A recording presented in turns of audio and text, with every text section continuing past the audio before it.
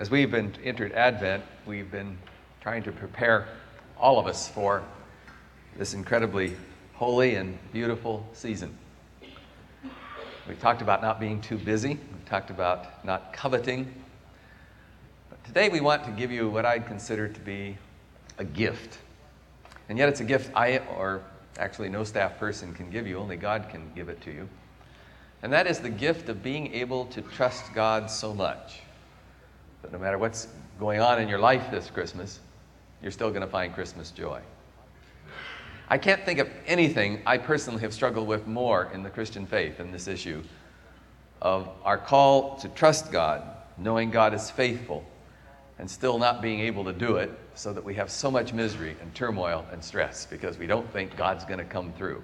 He did in the past, but He won't in the future. And we live in that stress. We lose our joy. We become negative. We become grumps. And so today, I trust God might give us a gift on that journey toward being able to trust Him. Would you bow in prayer with me? Lord, we're so grateful that you're patient with us. You're always faithful. You answer prayer. We look in the past and we see how you've taken care of us 100% of the time, and yet we look to the future and we still doubt. Many of us are filled with anxiety today, carrying burdens that you should be carrying, not us, weighed down, stuck in the miry pits of despair. And Lord, we don't want to be that way. We want to find this joy that the Bible talks about related to the holy season of Christmas. So would you give us a gift this hour, we pray in Christ's name. Amen. One of you sent me a fascinating story last week. The writer was paying his toll at one of the bridges in San Francisco, and as he handed the guy the money, he heard this loud music, and looking inside, he saw the operator was dancing. And he asked, "Well, what's going on?" And the man in the booth replied, "Well, I'm having a party." Well, later he thought about that dancing toll collector, and he decided to contact him, and he asked him out to lunch. And of course, his first question was the obvious one: what makes you so different from the other toll booth operators? And this was his answer: all of the other booths are vertical coffins. At 8:30 every morning, live people get in, die for 8 hours, and at 4:30, like Lazarus from the dead, they emerge and go home. For 8 hours, brain is on hold, dead on the job, going through the motions. Well, then why is it different for you, he asked. Well, I'm going to be a dancer someday, and my bosses are paying me for my training. I don't understand why anybody would think my job's boring. I have a corner office, glass on all sides. I can see the Golden Gate, San Francisco, the Berkeley Hills, half the Western world vacations here, and I just stroll in every day and practice dancing. Now, out of 16 toll booths, one guy had figured out how to live. There's a lesson here. A lesson for us as we approach Christmas. Because you see, as usual, our emotions are running in all directions. The atmospheres in our souls probably are as different as the atmospheres in the toll booth.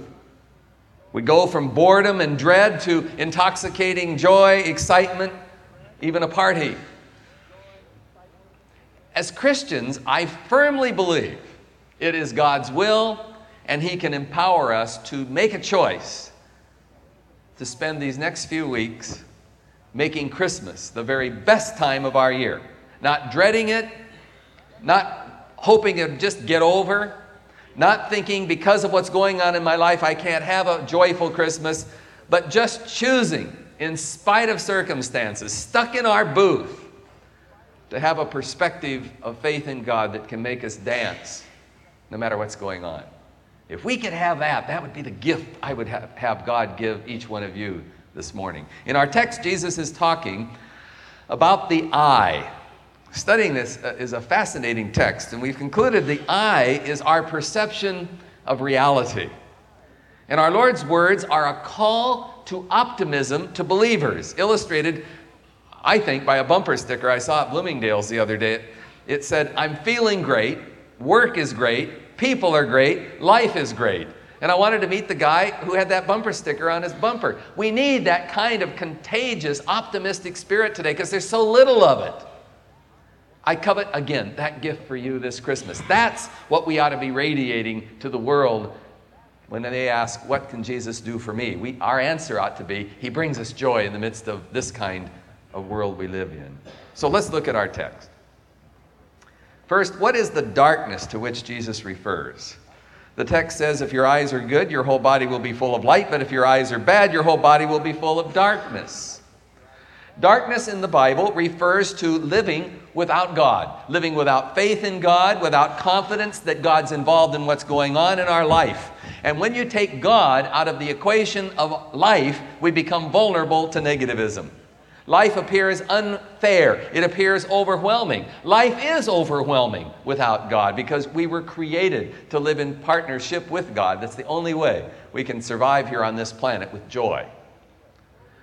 Negativism can take hold of our thinking so easily when we're carrying the load all by ourselves. And you know, it's very seductive in a way. It can literally enter our life in even the little places, ruining potentially happy experiences. It doesn't have to be big stuff. Like today, if we go to the game, parking at 3Com Park, and if it's difficult, can ruin the whole game for us if we allow that to happen. Or one aspect of a dinner ruins the whole meal. A delay at the airport ruins the whole trip. How many of you today in your relationships in your family, through chronic complaining and discontent, are having the entire atmosphere of that home or that relationship ruined just because the virus of negativism is there, putting a shadow on everything? The Bible describes this darkness of negativism by stating the opposite. A glad heart makes a cheerful countenance, but by sorrow of heart the spirit is broken. A cheerful heart is good medicine, but a downcast spirit dries up the bones. As a person thinks in his heart, so is he. I believe Jesus had this verse in mind from Proverbs when he gave us our text about the eye. You see, Jesus is suggesting if we refuse to allow negativism to dry up our bones and drain our hearts of joy, if we can change how we think, how we perceive the situation you're in this morning by choosing to trust that God is there with potential interventions, that you're not alone, then indeed this Christmas your life can be filled with the light of new optimism and joy, no matter what's going on in your life. It's like the guy having a party in his toll booth. And one of the hardest things to communicate as I work with people is that every one of us think we're the exception. Well, if you only knew the load I had, you couldn't give me that cheap cliche of an answer. If you were going through my pain, if you had had my experiences, you wouldn't just tell me to cheer up and tell me about a dancing guy in a booth. And what we don't realize is it's not the issue of what's happening to us, it's our refusal to believe God is involved. And you're going to sink in the mire if you live without a living trust in God. So I want to ask you, how are you thinking this Christmas season? Is the eye of your soul distorted with the darkness of negativism? Do you feel like a victim? Have you left God out? Are you living with unbelief even though you take the name Christian? Or is the light of Jesus filling you this season with joy and hope? Why? Because you know God is alive, that He came here in the form of a child, that He's full of potential interventions in your life, and you know that because He's intervened in the past. And you know what? The choice is up to you this Christmas, what kind of a Christmas you're going to have. You don't have to have your problem solved in order to have joy. You don't have to be healed. You don't have to have God come through in order to have joy. You can hold on to God in the midst of that storm and know joy in the midst of your circumstances. This leads us to a question. How do we change these lenses from negativism to expectation and faith? How can we break a lifetime habit of not knowing how to trust God? Jesus says the eye is the lamp of the body. Choosing to light the lamp of trust that God is involved in every circumstance dispels the darkness of our feeling abandoned, feeling alone, feeling it's all on us. Trusting God relieves the burden of carrying overwhelming burdens. And that's what's sinking your ship today if you find yourself in some kind of despair, if you're depressed, if you're overwhelmed, and if this sermon doesn't make much sense to you yet. I want to remind you of a truth, and I'll probably tell you this as long as I'm here because I have it hanging in my office. I look at it sometimes every hour. It's this: Walt, do not feel totally, personally, irrevocably responsible for everything. That's my job. Love God. I just think that's one of the most profound things ever given to me because I need it so much, because I'm a fixer. I'm a worrier. I want to be God, and I play God's role a great many hours of the day, and I fall exhausted. And this is one of the hardest lessons in my life, that I'm not responsible. God is. You see, God gave us this promise through Isaiah. The choir sang about it. Fear not, you're mine. When you pass through the waters, I will be with you. When you pass through the rivers, they will not sweep over you. When you walk through the fire, you'll not be burned. Why? For I am the Lord your God, and I am with you. And whether or not we believe that determines the quotient of joy we're going to find in this life. I believe that with all my heart.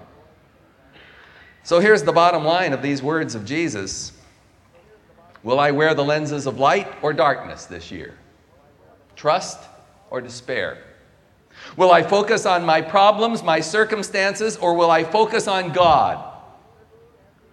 Will I look out the window of my toll booth and see the Golden Gate and the mountains and the beauty, or will I sit in boredom and misery in my coffin? Our choice has everything to do with the joy and peace we're going to find in life, and specifically in Christmas this year.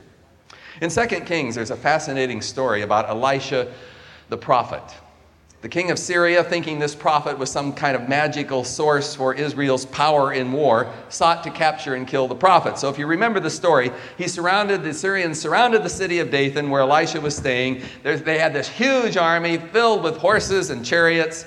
And Elisha's servant woke up one morning, looked out and says to the prophet, "My Lord, what shall we do?" Overwhelming circumstances. And Elisha responded with these classic words, "Don't be afraid. Those who are with us are more than those that are with them." And then the prophet prayed, "Oh Lord, open this guy's eyes so he can see." And then the Lord opened the servant's eyes, and he saw the hills around Dathan filled with horses and chariots of fire of God. Elisha wasn't alone. As Syria's army attacked, Elisha prayed. The whole army was struck with blindness, and God delivered the prophet from what appeared to be an impossible situation. Why?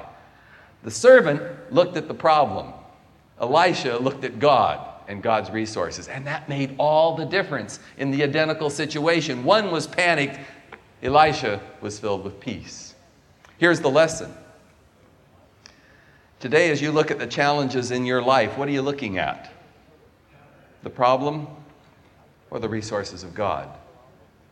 I'm praying this year God will give us the grace to open our eyes, not to the army surrounding us, but to the army that's bigger than the army surrounding us, to God and to God's resources, because we're God's children. God came here in Bethlehem. He's never going to leave us.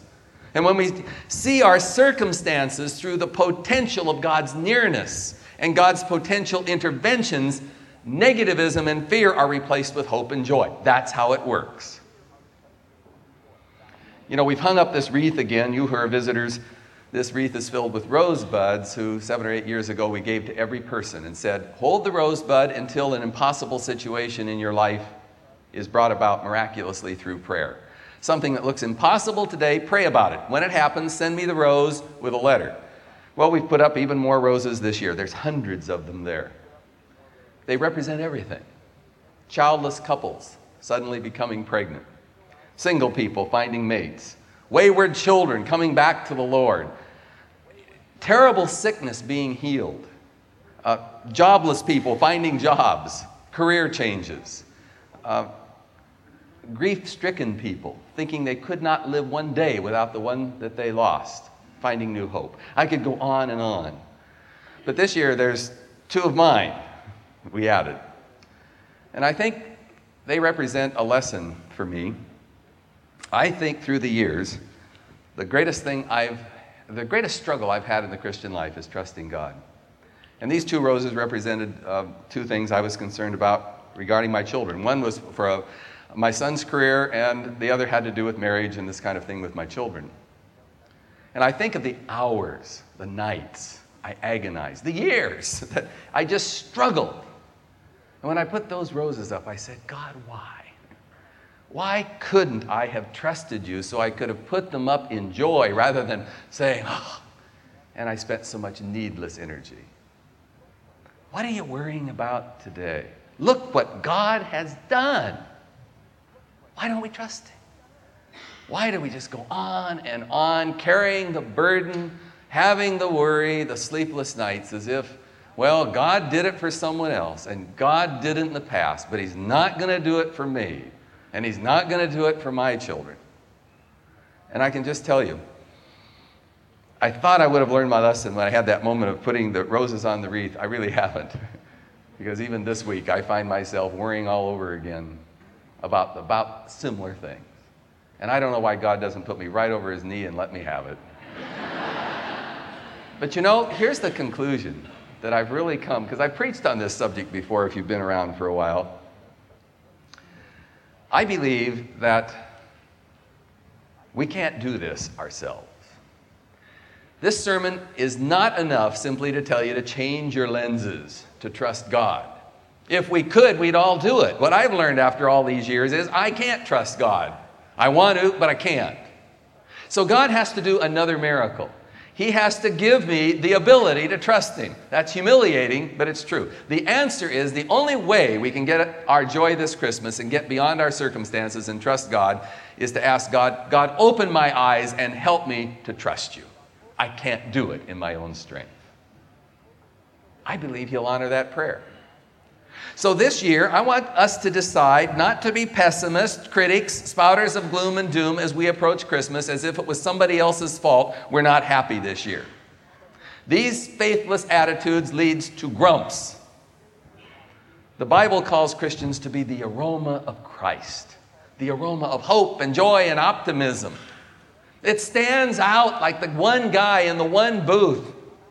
That's what we need to be that obvious in today's world if we want to be contagious. Because you see, we serve a God who makes parties out of boring toll booths, out of hopeless situations. We serve a God who turns Good Fridays into Easter mornings, a God who sent His Son into the world to save the world the first Christmas. And you know what? He saved it. This is not a lost world. Jesus is Lord. So, in the words of the Bible, rejoice. Rejoice in the Lord always. And again, I will say rejoice. The Lord is at hand. Have no anxiety about anything. Radiate this kind of joy, hope, and optimism. And people are going to come over here and ask, what's going on at MPPC? But you know, you can't do it. And I can't. We can only pray God in grace to enable that miracle to happen to us. If you don't believe that, as you leave today, check out how long it's going to be before something negative enters either your mind or comes out your mouth. We might make the front door. Then catch yourself and ask God to replace your thoughts and your words with gratitude and praise and expectation of what God is about to do. Put God into the equation of the challenge you're confronting today, and you'll change your Christmas season. You'll change your life. And best of all, Jesus will journey with you. Because you can't do it in your own effort, but with Him you can. And remember, this is His birthday party. And He, above all people, does not want any grumps at His party.